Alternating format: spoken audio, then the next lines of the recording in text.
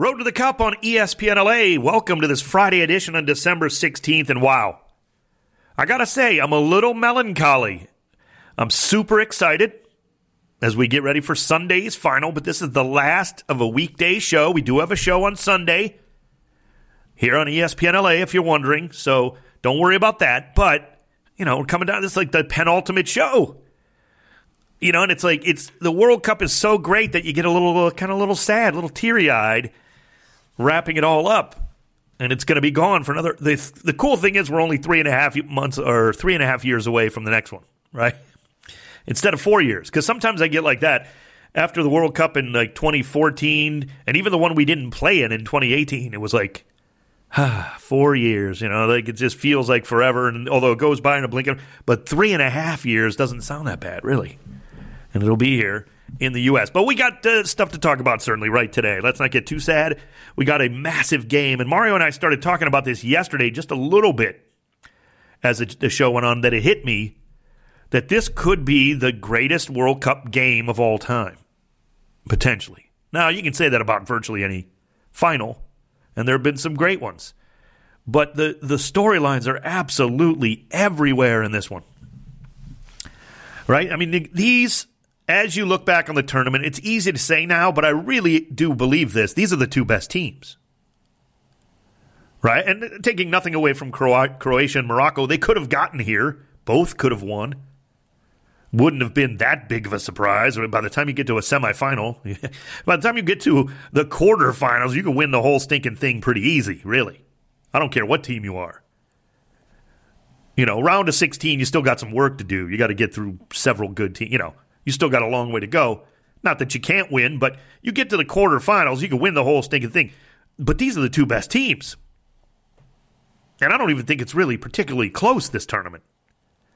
Especially when you consider how some of the other teams we thought might go really deep, duds. Just duds. And I'm not even talking about teams that lost early in the knockouts. I mean, look at Belgium. Didn't even make it this far. So kudos to Argentina and France, deserved finalists. And it is going to be tough. I know it's a cliche with these tournament type of things or playoffs or whatever. But in this case, it's going to be painful for the team that loses. Because I think either one of them deserves to win. That's how close this is. And how well they've played. But you're only going to get one champ. One thing I do say, and I know people will disagree with me. Some of you might not, actually. I'll actually see what do you think about this, Mario? I don't want penalties. No, I know it's dramatic and all, but I would like to see a winner. Right? Because penalties, yes, you get a champion out of penalties, but you don't really find out who won, if that makes sense. And I know you got to do it. We talked about it before, Mario. You might disagree with me. When you're talking about knockout football, you can't have teams playing 700 minutes in one game until it's not hockey. Sorry. We don't want it to be ice hockey where the two teams play 6 overtimes and kill themselves for one game in a playoff series. You got to move on, right? You had 120 minutes to beat the other team. If you didn't, well, okay, then it goes to penalties. So I know you can't let athletes just play forever, even in a final. They can't just go on forever. That's just too physically taxing in a sport where you're running virtually all the time. But I don't want it to go to PKs, Mario. Yeah, neither do I. Do you agree or disagree? Yeah, I know the casual fans, they like that excitement, that drama of the PKs, sure. And I get that. But sometimes it doesn't really the better team doesn't really come out on top all the time. Yeah.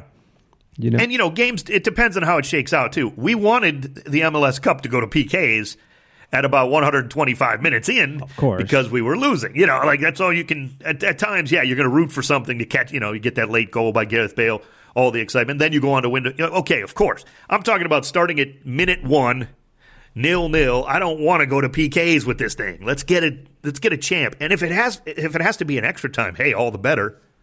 It's a little more tense because you kind of, once you get to extra time, you kind of feel like, oh boy, penalties are really looming. Let's face it. It's going to be tough for one of these teams to break down the other in 30 minutes, 2 15-minute. But I want to see, I have no problem if somebody scores an extra time winner. That'd be crazy. But let's just get a winner. Yeah, it's the toughest and saddest way to go out, if you're the losing team, Because you didn't lose. Yeah. It's a draw. You really didn't lose. even when you get knocked out, I mean, there's such a bitter taste of that. Like, we know, obviously, we have plenty of teams that have been knocked out by penalties in this knockout stage. All these, I mean, just list them. There's plenty. Croatia knocked out 2 teams that way. I mean, it doesn't. You didn't really lose. That's what's so painful. If there's a goal within regulation, it's kind of almost easier to swallow that loss than a little bit. Yeah, I think. Yeah, I think so. Or even an extra time if you give up a goal. Yeah. I mean, if you can't score, or if you give up 2. I mean, remember, the U.S. played Belgium in a World Cup knockout stage in 2014. 3 goals were scored in the extra time. We lost 2-1. But that was 0-0 going into extra time. Goals aplenty in the extra time. Well, that occasionally happens, but usually you give up a goal in extra time, you're in trouble. So, yeah, I agree with you, though. Let's just see a winner. Let's get to it. Now, who is going to win? Well, let's break it down, shall we? And I'll have my pick later in the show, but I'm going to start breaking it down like I always do. Grouping by grouping. Managers. Lionel Scaloni and Didier Deschamps have done a magnificent job. I picked Deschamps as like the best manager of the tournament in terms of our best 11 plus man. Mario asked who the manager was after I finished the best 11. So I picked Deschamps just barely over several. All of the semifinalist managers did great. I thought Louis van Gaal had a good tournament. There's several good managers in this tournament. Regragui, I mean, you can't argue with what he did with Morocco, and if you chose him, I'd be fine with that. So I don't really think there's much of an advantage between Scaloni and how he's kind of pulled the strings of Argentina, making a couple of key adjustments here and there. The subs have been right on. Even moving, going away from Lautaro Martinez as a starter. I mean, that's not easy to do in a World Cup. Unless somebody had been injured, unless your big-time number 9 had been injured first or something, then you could see a change. It's not easy to find a guy like Julian Alvarez in terms of, like, giving him the starting role, and he responds the way he did. So credit to Scaloni for what he's done to get Argentina here. And just, as we said, make it so it's not just Lionel Messi and 10. 10 of me and Messi. It's not no way near that. Now, that's not to say Messi isn't the best by far and he's playing great. And yes, they're going to look for him. Yes, he has to have a good game. Yes, he has to lead. Of course. But so does Mbappe. I mean, France, if Mbappe, doesn't show up at all in the final, it's very unlikely France can beat Argentina either. I mean, so... But I would give Deschamps maybe just a razor-thin advantage if I had to. But it's not even really anything that would affect, I don't think, either way. I think both managers will be ready. Let's just put it that way. But you got to love what Deschamps does with France in that they never seem to panic. Forget panic. France, they don't even seem bothered by anything that ever happens in this tournament. Whether they give up a goal, whether they miss a great chance, it's just like water off a duck's back with France. They just keep going. It's like it doesn't even affect them. That's how good they are, but also that comes from your manager too in a lot of ways. And they'll never be out of a match, right? I mean, you're not going to likely see them buried in goals anyway, but even at 2-0, they can come back with the talent they have. I mean, whatever it takes. It's just Deschamps. Maybe a razor-thin advantage there because he's been there. He won it last time. Goalkeeper, I don't see much of a difference in Emiliano Martinez and Hugo Lloris. Lloris is maybe, you would say, a better goalkeeper, I guess, if you had to make a choice. But again, pretty thin advantage there. I think either one of them can be, up there with the best 11s if you wanted. They both done it where they both have had to make big saves. Maybe Lloris is the one more prone to, like, the big mistake. Like, Martinez is maybe more solid, and yet Lloris probably just slightly better goalkeeper overall, but he is maybe more prone to that big error, which I guess in a World Cup final could also make all the difference too, potentially. So keep an eye on that. And then defensively, neither one of these teams has any holes defensively for sure. You've got Otamendi and Romero. Romero made my best 11. Upamecano, Teo Hernandez made my best 11. Conde's been great. They've got talent everywhere. Again, talking about a virus for France. Hopefully they're getting healthier. Still some concerns there. But especially with some of the defenders they've had, those illness concerns. But both teams, I see no advantage defensively for either team. I really do. Now, the other team's attackers are great, and they can break these defenses down like every other defense in the world, because if attackers are great, they're going to find their chances. So it's not like this game's going to be a 0-0 bore, but I don't see either one of these defenses having a bigger advantage over the other defense on these teams. It's a wash. We'll get to the midfield coming up later and the forwards, of course, and kind of tell you where my prediction goes with this World Cup still to come. Don't forget, you can podcast the show if you miss any of this. Go back, podcast it at ESPN LA, the app. And by the way, the ESPN LA app is magnificent. I'm not just shilling for it. Just go get it. It's a fantastic app if you want to listen to the station at all. Really easy, really great to use. Go to your app store or whatever and just search for ESPN LA. And you probably already have it downloaded, but if you haven't, do it. I highly recommend that, no doubt. And once again, thanks to our friends at Estrella Jalisco who've been with us all the while. Segment 1 in the books. Coming up next, Sebastian Salazar from ESPN and one of the best shows in all of world football, Football Americas. He's coming up next right here on Road to the Cup with Dave Denholm on ESPN LA. It's Road to the Cup on ESPN LA. Dave Denholm with you here. And thanks to, again, our friends from Estrella Jalisco for bringing you Road to the Cup throughout this tournament. We're just about wrapping up, and one of our favorite guests joins us again from ESPN and one of the best shows in world football, Football Americas. It's Sebastian Salazar. Seb, thank you as always for taking the time. Let's dive right into this final fantastic matchup, Argentina-France. I mean, it's dripping with storylines, which really jumps out at you. How do you feel about this final, the matchup itself?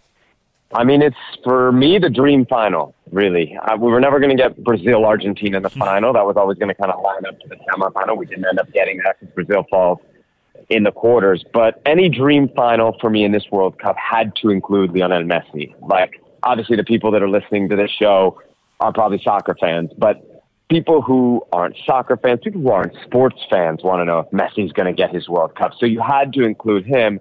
And then I think if we look back, not just at recent history, but really kind of the modern era of football, there is not a country, there's not a national team on the men's side that's more dominant than France. This is their 4th World Cup final in the last 7. So since the tournament went to 32 teams back in 98, this is the 4th time that they've reached the final. And wow, I think by all measures, they have the next guy who is going to enter into not just the greatest player of his generation, but potentially the greatest player of all time conversation in Kylian Mbappe. So I just think, when we think of not just storylines, but great players and powerhouse countries, this is truly the best final you could have. And I've been talking to some friends around, the media circles here. And we're kind of going on, not just in soccer history, but in like sports history. What are the events that have gotten the biggest global rating? I'm thinking back in the day, like a Muhammad Ali fight, when those would just have every television set worldwide, tuned in to watch Muhammad Ali. I think this final, when you talk about Messi going for the World Cup after 15 years of dominating the world sport, I think this is going to be one of the highest rated sporting events, television events in the history of TV. And I think that puts into perspective just how big a game this is. Well, that's great stuff. It goes along with what Mario and I have been saying the last couple of days. It really struck me once the matchup had kind of, sunk in for a day or two. This could be the biggest World Cup game ever. And I don't know about, I didn't mean it in television ratings. I think you're absolutely right. But just, it could be the greatest final ever, potentially. That's a lot of pressure on it, don't get me wrong, but it really has that potential. Yeah, and I mean, I think we always have to be careful with finals, right? Finals usually don't end up being free-flowing, wide-open games. That's not the nature of finals. They don't live up to hype from a beauty standpoint, but they do live up to the hype from a tension standpoint usually. And I think if we consider what Argentina is and how they've played throughout this tournament, they've been very defensively responsible. That team came into this tournament with a lot of questions about specifically their defense, their center backs. What kind of player would Otamendi be at this stage in his career? We literally share a set with the ESPN Argentina folks. Early in this tournament, they didn't have any clue who was going to be the left back, the right back from game 1 to game 2. They were trying to still figure that out. And so to see how well they've done defensively, and I think a lot of that credit goes to the goalie, Dibu Martinez, I think it's very hard to expect, an open final. And even though we think of France as this team that's full of brilliant attacking players, and it's not just Mbappe, right? It's Dembele, it's, even Griezmann in his new role. It's Giroud, who's your backup forward to Karim Benzema, but who is, in his own right, a French national team legend. I still think they play a very kind of responsible type of game, that they're not going to open themselves up. So I'm not telling people, expect a 3-2 in this one. But I think when we think of all that's on the line for these countries, for the individual legacies, the tension of this game is just going to be amazing. We're talking with Sebastian Salazar, ESPN, and Football Americas. I couldn't agree more. The tension of it is going to drive this thing. Because as we were talking about it, Seb, as I'm trying to break this down positionally, or, yes, they don't play the same style by any means, but there's so razor-thin margins between these two teams. It is very difficult. I think they're clearly the two best teams of the tournament in the way they've played, but very difficult to pick this kind of matchup. And all over the pitch, they're really equal in a lot of ways. Absolutely. I think for me the clear difference is in the open field, France has speed. Now, will Argentina allow them to use that speed? I don't know that Argentina will control that, because what France does brilliantly, and this is a credit to the way they play, and I think if you really want to understand how good France is, look at how they've changed, like how World Cups look, how we think about soccer. In 2018, they won the World Cup basically without the ball. They proved that they didn't need the ball to dominate a game, to win games. They would just let you come forward and bang you on the counter, easy. And now everybody tries to do that. So I think, and look, just go back to the game against Morocco. Of course, the early goal kind of shades what possession is. They don't have the ball for the majority of that game. Morocco did. And yet, France ends up winning 2-0. But I think with Mbappe and Dembélé on the wing, you really, really have to be careful if you're Argentina. And I just wonder if that kind of prevents Argentina from doing some of the things that we've seen them do, especially in the knockout rounds that have brought success. If you think of a guy like Nahuel Molina, the right back who scored a significant goal in the game against Netherlands, beautiful assist from Messi. And then also, if you think about the semifinal, right, the Julian Alvarez wonder goal where he just kind of runs through everybody. I don't think that goal happens if Molina doesn't make like a 60-yard run to kind of pull the defender away and really open the path there for Alvarez. Can he afford to do that when it's Mbappe or Dembélé, if they kind of swap sides that he's leaving? I don't know. So I think that to me is kind of the one difference, the clear difference that I see between the two sides, is that France has an element of speed that Argentina cannot match, at least in an individual. You can set up your team so that you're not exposed, you're not playing a high line, you don't have a lot of space in behind. But I really think speed is, I would say speed kills, and France has it, and for some reason they're in a second straight final. Talking with Sebastian Salazar of ESPN. I'm not going to put you on the spot. I'm not going to make a prediction because you've given us a lot of tidbits here that I love about these two teams. I'm going to leave you with one question outside of the final. With the 48-team World Cup coming up, Seb, and we know that you're not putting the genie back in the bottle. We're not going back to 32. It's going to be 48. I propose that the top 3 teams of the World Cup get in automatically to the next one. Whether that way the third place game has everything on the line. Is that ridiculous since it's going to go to 48 teams anyway? I love it. I love it just for one reason alone. Like, we're all talking about the third place game tomorrow. We've been fighting over here to get tickets, on our hours off to see if we can go to certain games. Some tickets came around to the third place game and everyone's like, I don't know. Do I really want to go? It's like, man, this is a World Cup game. This is a game that I think we sleep on the third place game a little bit because in the moment it doesn't feel like it matters. It feels like a huge letdown. But then when you go back and you look back historically at a World Cup, you feel like, oh man, my country finished third. That feels different to me than fourth. That feels different to me than losing your last 2 games at a World Cup. And I've been struggling to think of an idea, like how do you make the third place game valuable? Because the reality here, Dave, is there's way too many soccer games. I mean, we're here and Gianni Infantino's spouting off ideas about a new FIFA Club World Cup and this and that and a million games. And, at some point, you got to take care of these players. You're going to run them into the ground, and that's not good for the sport. So for me, if the third place game has no meaning, then that's it. Send these guys home. They've put on their show. They've made their run. Give them both third place medals if you want, whatever. But if you can put some meaning to it and make it an automatic qualifier to the next World Cup, I'm all in. Here's the thing. When you go to 48 teams too, it's going to be less and less and less likely that the big teams, the teams that would make a semifinal, are not going to qualify, right? Because that extra layer of, let's say, fat, that extra layer of fat that you're going to bring into the World Cup, that's going to catch when Netherlands has a bad qualifying, they're still going to get in. If England or France, who have, had terrible qualifying campaigns in the past, they're not going to miss World Cups from here on out. I think even for teams in CONCACAF like USA, Mexico, Canada, Costa Rica, the teams we come to expect in CONCACAF, once you get 6 teams from our region, I'm thinking 2030, obviously, because 2026, a lot of those teams will be automatic bids. Like, Mexico's never going to miss another World Cup. The U.S. is hard to imagine them ever missing another World Cup. So I think to some point, to me, the third place game is almost useless. So, but I'm with you. If you can find a way to make it useful, keep it around. Absent of that, I think it's a little too much to ask of the players after what's been a grueling year and a really grueling tournament.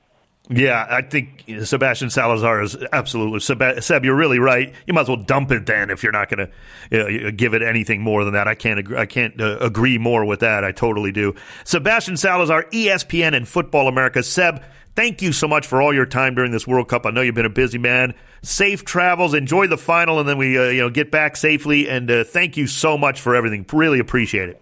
Dave, always good to be with you, and we'll talk in 2023, yeah? You got it. The great Sebastian Salazar. Check out his work on Football Americas and ESPN. This is Road to the Cup on ESPN LA. Road to the Cup on ESPN LA continues. Thanks once again to Sebastian Salazar from ESPN and Football Americas. Check out that program if you aren't watching it on ESPN Plus. Find it. It's fantastic television with he and Hercules Gomez. Hercules has also been on this show a few times. Really appreciate their participation and all that they do for that show and ESPN. Great work from Seb. Always fun to talk about the World Cup with him.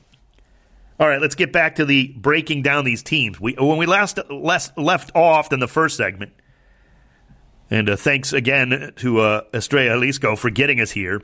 When we last left off, I was right around the defense. I said both teams equal defensively, no advantage. I had given the goalkeeper advantage, maybe the hair's slightest whiskers advantage to Hugo Lloris. But again, more capable of making the big mistake, I think, than Emiliano Martinez. And then the manager's almost a wash. I guess Didier Deschamps says he's been in a final and won it. You'd say maybe a slight edge to France. So France working on a couple of very small edges as we go to the midfield.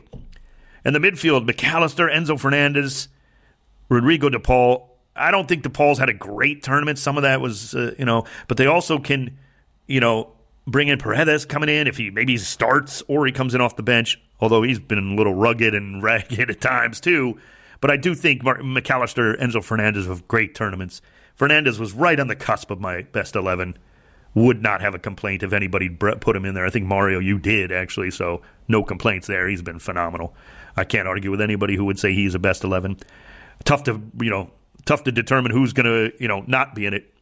Tchouameni has been great for France. That goal against England has me still thinking about it. How you can get that much power and wickedness and just ability to pick your spot almost. I mean, it was laser with just barely any room to do it. And Antoine Griezmann's been a best 11. He's been almost right up there with golden ball capability. If it wasn't such a good tournament for Mbappe and Messi, you could argue Griezmann's been the best player. So if you're looking at these midfield, I think Argentina's midfield is more, not to say they don't have talent by any means, but more just dig it out, grind it out, get the ball to Messi, right? And France's midfield can maybe create a little bit more if they have to, while still having those ridiculous weapons up front. Again, razor-thin advantage maybe to France. Again, it's just so fine, though. If you told me there was you would give the slight advantage to Argentina at every position, I couldn't really argue much. But in my head, maybe the slightest advantage through the midfield to France. So that brings us to the forward spot. Obviously, a lot of eyes are going to be on it. No question. These are where the best players for these teams play, the best players in these tournaments, and right now the two best players in the world. That's what we're going to be witnessing. In my estimation, a tip of the cap to several players around the world who are very, very good, world-class players. Neymar, guys jump out at you. Even Cristiano Ronaldo, at the height of his powers, even at this age, they deserve respect. But these are the two best players in the world, playing the best as well. So, no coincidence why they're both about to, struggle to win on Sunday against each other. Teammates at PSG, ridiculous team PSG has. Neymar's on PSG too. I mean, that's absurd. Like how they don't win the Champions League, by the way, they should, but that's a whole other story for another day, the way they're playing. So let's break it down. Messi, up front. Julian Alvarez has been very good, right? Now, we've had the Angel Di Maria kind of injury concerns. Is he out wide? They're going to have to go with maybe pushing Molina out. It's like there's options for Scaloni, plenty of talent. But Lionel Messi is just the best. So you can't argue with him and what he's doing. And Julian Alvarez has got 4 goals. So it's not, again, just Lionel Messi. So France has a lot to worry about. And then there's France going forward and what Argentina has to worry about. Oh, by the way, one of my favorites, I know people don't, not that they don't like him, but people kind of critique Dembele a lot. I think the guy is just so impressive because either foot can just kill you. And he's not a guy who has to have all the goals for himself either. Like he's a good passer, keeps his vision. Dembele can just unlock a defense. And then you got Mbappe and Giroud. So, come on. These are the embarrassment of riches for both these teams up front. And like we've talked about a lot in World Cups, this is why they're here.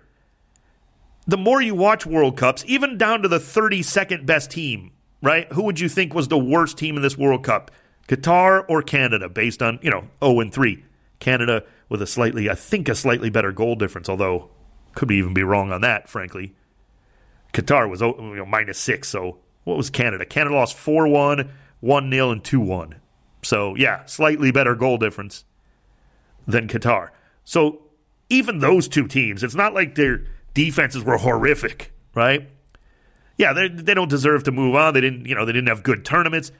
But nobody's getting destroyed. I know that Costa Rica lost 7-0, and yet they turned it around, even grab a victory for crying out loud against Japan, who, oh, by the way, won the group. So nobody was horrific. Teams can defend. And even if they're not the greatest teams, they're going to make sure they can defend. That's how you get to the World Cup. Nobody's qualifying for the World Cup by outscoring everybody 6-4. If you qualify, you can defend. But it's these players up front, Messi, Mbappe, Giroud, Dembele, Julian Alvarez, Lautaro Martinez if they need it, Angel Di Maria. These are guys, this is the class that can finish, can have that clinical attitude up front. That's what's the difference. How do you pick between these two groups? Because you could say Argentina has the advantage because he's Lionel Messi. And if they need it, Alvarez and Martinez can also be killers up front. Or you could say, well, France just has those 3 guys are going to show up every time, right? You know that if you give Giroud enough chances, Dembele out wide to try to break down your defense, or Mbappe to do whatever he wants, whenever he wants, they're going to break you down eventually. And they can finish. They don't need 15 chances. They might get 15. They don't need them. Because if they get 15, you might be losing 5-2 or 5-0. How do you possibly pick this up front? I think it's pretty much a wash. Again, it does come down to who has the better day, no question. That's always a case. I mean, if Messi has the best day that he's ever played, nobody can beat him. If Lionel Messi plays the best game he's ever played, holy cow, right? If Mbappe has the best game he's ever had in his life, Argentina can't win. You get what I'm saying? That's how good these guys are. So, I mean, it's just a wash. So as I look at it, what did we have? We had France with like a razor-thin advantage at 3 different spots on my rankings. And Argentina having no advantage technically, but they have the great equalizer in the best player, and maybe the best player of all time, who wants the World Cup. I don't know that there is an advantage for either team here. I don't know that you can, even with the slight little razor-thin margins I'm talking about and keep talking about, how do you pick? Because it's just a cliche, but it's whoever plays better that day. These are evenly matched teams. I believe that.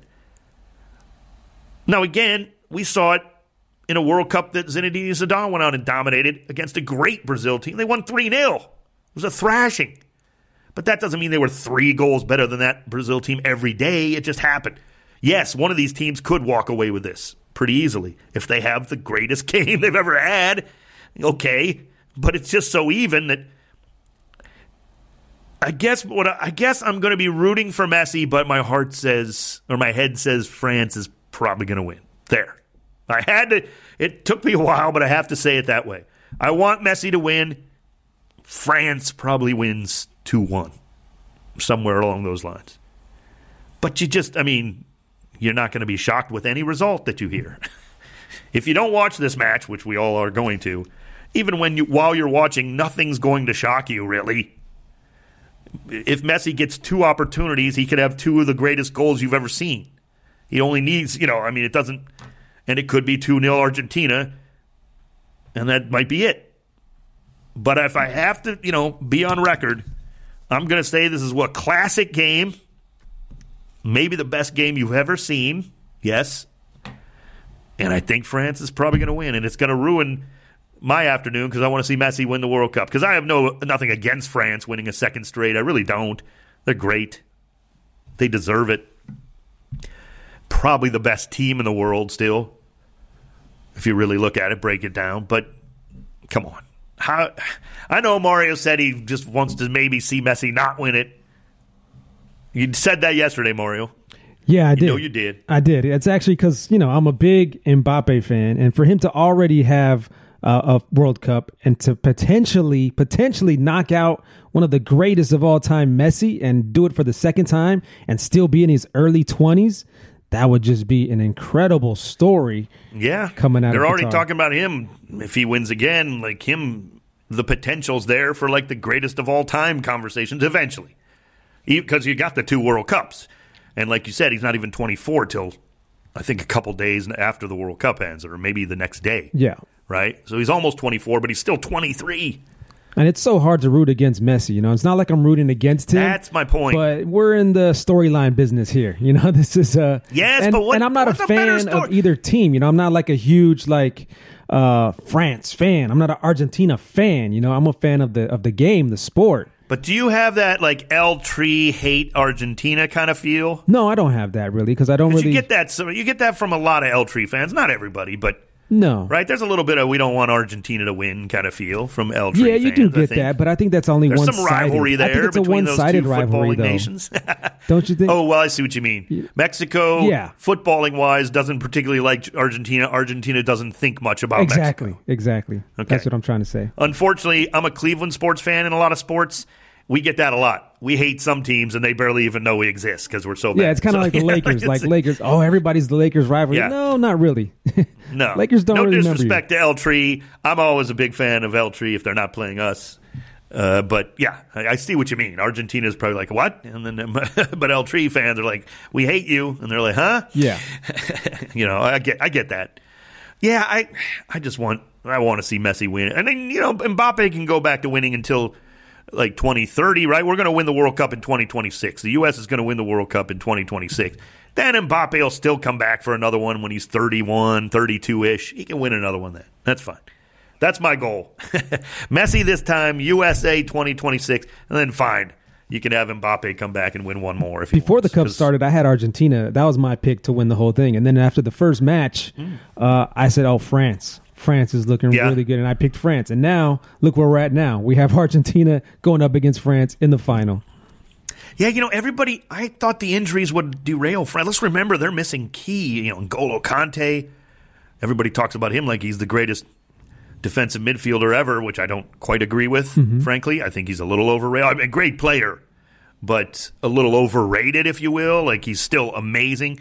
and Benzema, like you talked about, so yeah, they're even missing player. Don't get me wrong, but France is the best team. France is the best footballing nation right now, but they just might run into the best football player, and on just one day, who knows? I mean, it's like I said, it's just one day. Anything can happen. Any result is possible with this match. There's just no way to get around it. You just got to go out and do it. Oh, I can't wait though. This is making me more pumped up now. Because I want to see what happens. I really do. And just one more little storyline for you, Dave. The goalkeeper for France, Lloris, he could become the first captain in history to lift the World Cup twice. Oh, wow. That's incredible. Interesting. So there's storylines all over the place. Yeah, that is. Like but you know who earlier. else? What else? Another great storyline? The first ever MLS player could win a World Cup. Current MLS. In other words, guys who came to MLS late in their careers had already won. Okay. But I'm saying while they're in MLS, first MLS player, Thiago Almada, could win the World Cup for Argentina. And he did play in some games. Like, it's not like he just sat on the bench as one of the 26. Almada's got a great future. Yeah, that's right. So he has appeared in the World Cup, and he could be the first current MLS player, like, while they're playing, to win a World Cup. So that's another good storyline for Argentina, but we shall see. Oh, man, what a segment. Great stuff. Still got more to talk about here, plus stoppage time. All of that coming up next. Road to the Cup, Dave Denholm and you on ESPN LA. Road to the Cup, ESPN LA. Dave Denholm with you. Segment number 4, final segment of the show. Don't forget, if you miss anything, you can always go back and podcast the show. Go to ESPN LA app and podcast it there, or wherever you get your podcasts. Thanks once again to our friends at Estrella Jalisco for supporting us here on Road to the Cup. And here we go. Made my prediction. France 2, Argentina 1. My heart desperately wants Lionel Messi to win. My head says France will likely pull it out. No result will shock me. No result should surprise anyone. These are the two best teams. The more you look at them, there's very little difference between them in terms of on-field. Either team can get the job done. Hey, interesting news kind of coming out of the World Cup with Gianni Infantino, the president of FIFA, speaking and talking about the future with the Club World Cup. First, this next season's, the 2023 Club World Cup, was announced, right? And that is going to be played in Morocco, which is awesome. How long have Soccer Weekly with Mario Rees and Dave Denholm been talking about Casablanca and the city in Morocco that is one of the best cities in the world for football? And Morocco is one of the best countries in the world for football. Boom. Here we go. And oh, by the way, MLS representative Seattle Sounders will be there because they won CONCACAF Champions League. So it's not Tigres or America or one of the other seemingly millions of Mexican League sides that have won this thing before an MLS team finally did. And now Seattle will be there. Taking on the likes of, who else is there? It's like Real Madrid winning the Champions League. It's big. I mean, Palmeiras, which could we see Eduardo Atuesta there? Is that Palmeiras going to that? Remember, LAFC's Eduardo Atuesta plays for Palmeiras, right? Then you've got Flamengo's going to be in a day. Oh, it's Flamengo. Sounders, Auckland City. Of course. Casablanca, of course. 2 teams to be determined still. Yeah, Al Ali, I think, is going. And then, you still got another. You got to find out who wins the Asian Champions League or whatever. When's the dates on that, Mario? Early February, right? Yeah, early February. First 11 days of February. There was some buzz and rumor that maybe the U.S. would host this one. But as February it turns out, 1st through the 11th. Yeah, they're going to Morocco February 1st through the 11th. By the way, the one place in the world, my wife has kind of traveled a decent amount, work and stuff and for leisure. She still wants to go to Morocco. That's the one. That's like her top of her list. So, February 1st through 11th. If it was LAFC there, I think I'd be on a plane, to be honest with you. I think we all would. But for Seattle, I still might. I don't know. We'll see. Kudos. Congratulations once again to the Sounders, and we'll see what happens. But then the 2025 Club World Cup, Mario, they announced a whole new format. 2025, there'll be 32 teams in the Club World Cup, and they'll play it like a World Cup, like kind of the same format we see. Wow, that's a lot of teams. That's a lot of teams and a lot of games. This is the one LAFC will be in, hopefully. Hopefully, 2025. Yeah. And I don't know if they're going to be doing this every year, or if it's more like the year before a World Cup and it's replacing the Confederations Cup. In other words, you might see several winners of Champions Leagues, like, for 3 or 4 years build up and then they go from, whether it's CONCACAF or whoever, like the regions, so they send up more teams than just, obviously one. They're going to be sending several from each region, and CONCACAF will be part of that. So that could be interesting, where it's more a build-up. And, it's kind of crazy that you won a Champions League 4 years ago, and now is your chance to go to the Club World Cup. But it's still, that's just the way world football is. There's changes all the time in terms of rosters and anything. So what does that mean, right? So, and it's never, you never have exactly the same roster anyway when you won something and you go. But, this is the year LAFC will be in the Champions League too. So who knows? Maybe that's the way they'll build it up towards 2025. We shall see. So that'll be interesting. And that one, I want to say that one, did they announce it yet? I don't think they announced it, but that one could have a chance to be here, right? Just because it's the year before the World Cup. They maybe want to do a little, test run, if you will, kind of thing. Makes a lot of sense, yeah. Yeah, so that's going to a 32-team tournament.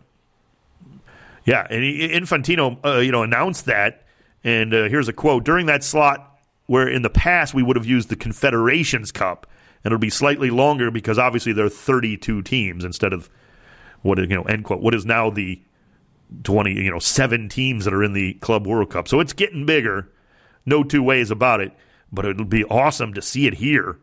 That would be incredible. So hopefully that's the way it'll all go shake down eventually in the future. So, Mario, time now for a couple of minutes of our favorite segment of the show, Stoppage Time.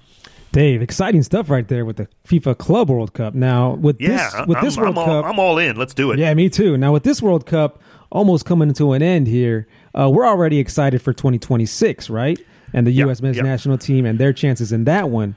Now, we were just talking about rosters. Let's talk about the U.S. men's national team roster. How many players do you think from the current U.S. men's national team will be on the 2026 roster when we go into the World Cup there? Oh, I like this question. And I will say it this way first. Everybody assumes way more people are going to make it right after you watch a World Cup than actually will. 4 years, 3.5 years, whatever. A long time away, right, in world football. In all sports. You've got injuries, unfortunately. You've got guys getting older. You've got younger guys coming up who want their shot, right? New superstars. We don't even know who could be starting for the – I can even go that route, too. There's 26 roster spots, Mario, but also even the starting 11, you could have a ton of new players in it. Now, look, there's obviously guys you think will have a great shot for the U.S., of course. That midfield, Christian Pulisic, maybe guys who played up front. You'd think some of the defenders will be kind of rotated out by age, and Miles Robinson was injured, so guys like that. I mean, I'll be honest, 26-man roster, I'm not going to go down each individual one, but you could see as many as 10 to 15 new players. I mean, that's the way world football is. You could also see a pretty similar roster, no doubt. I would go so far as to say about half the roster will be new. 26 roster spots, 13. And I'll even go as far as to say maybe 4 or 5 new starters at least, too. Right? You could have a goalkeeper different. Not to say Matt Turner is certainly not older. He could be great, and he might still be there. But we've got young goalkeepers flying up. We got young talent all over the United States right now, coming of age, if you will. If they're going to be good enough to make that roster, we'll see. But, yeah, that would be my prediction. About half of the roster will be different. Now, most people will hear this today and go, are you insane? Who's going to replace these, whatever. But that's just the way it is, right? I mean, every team moves on. Again, that might be a little egregious since considering how young we are. But I'll go that far. I'll say upwards of 13 new players and maybe even almost half of the starting lineup.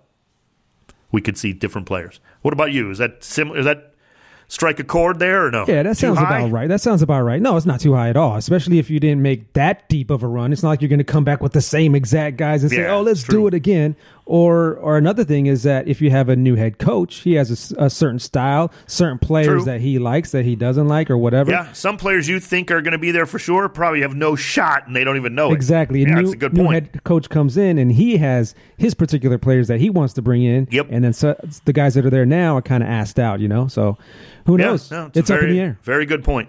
Very good point. As always, great stuff on Stoppage Time with my producer, Mario Rees, the best in the business. I am Dave Denholm. This is Road to the Cup. We got one more to go. Final on Sunday. We'll have a show after that right here on the home of Road to the Cup. It's ESPN LA.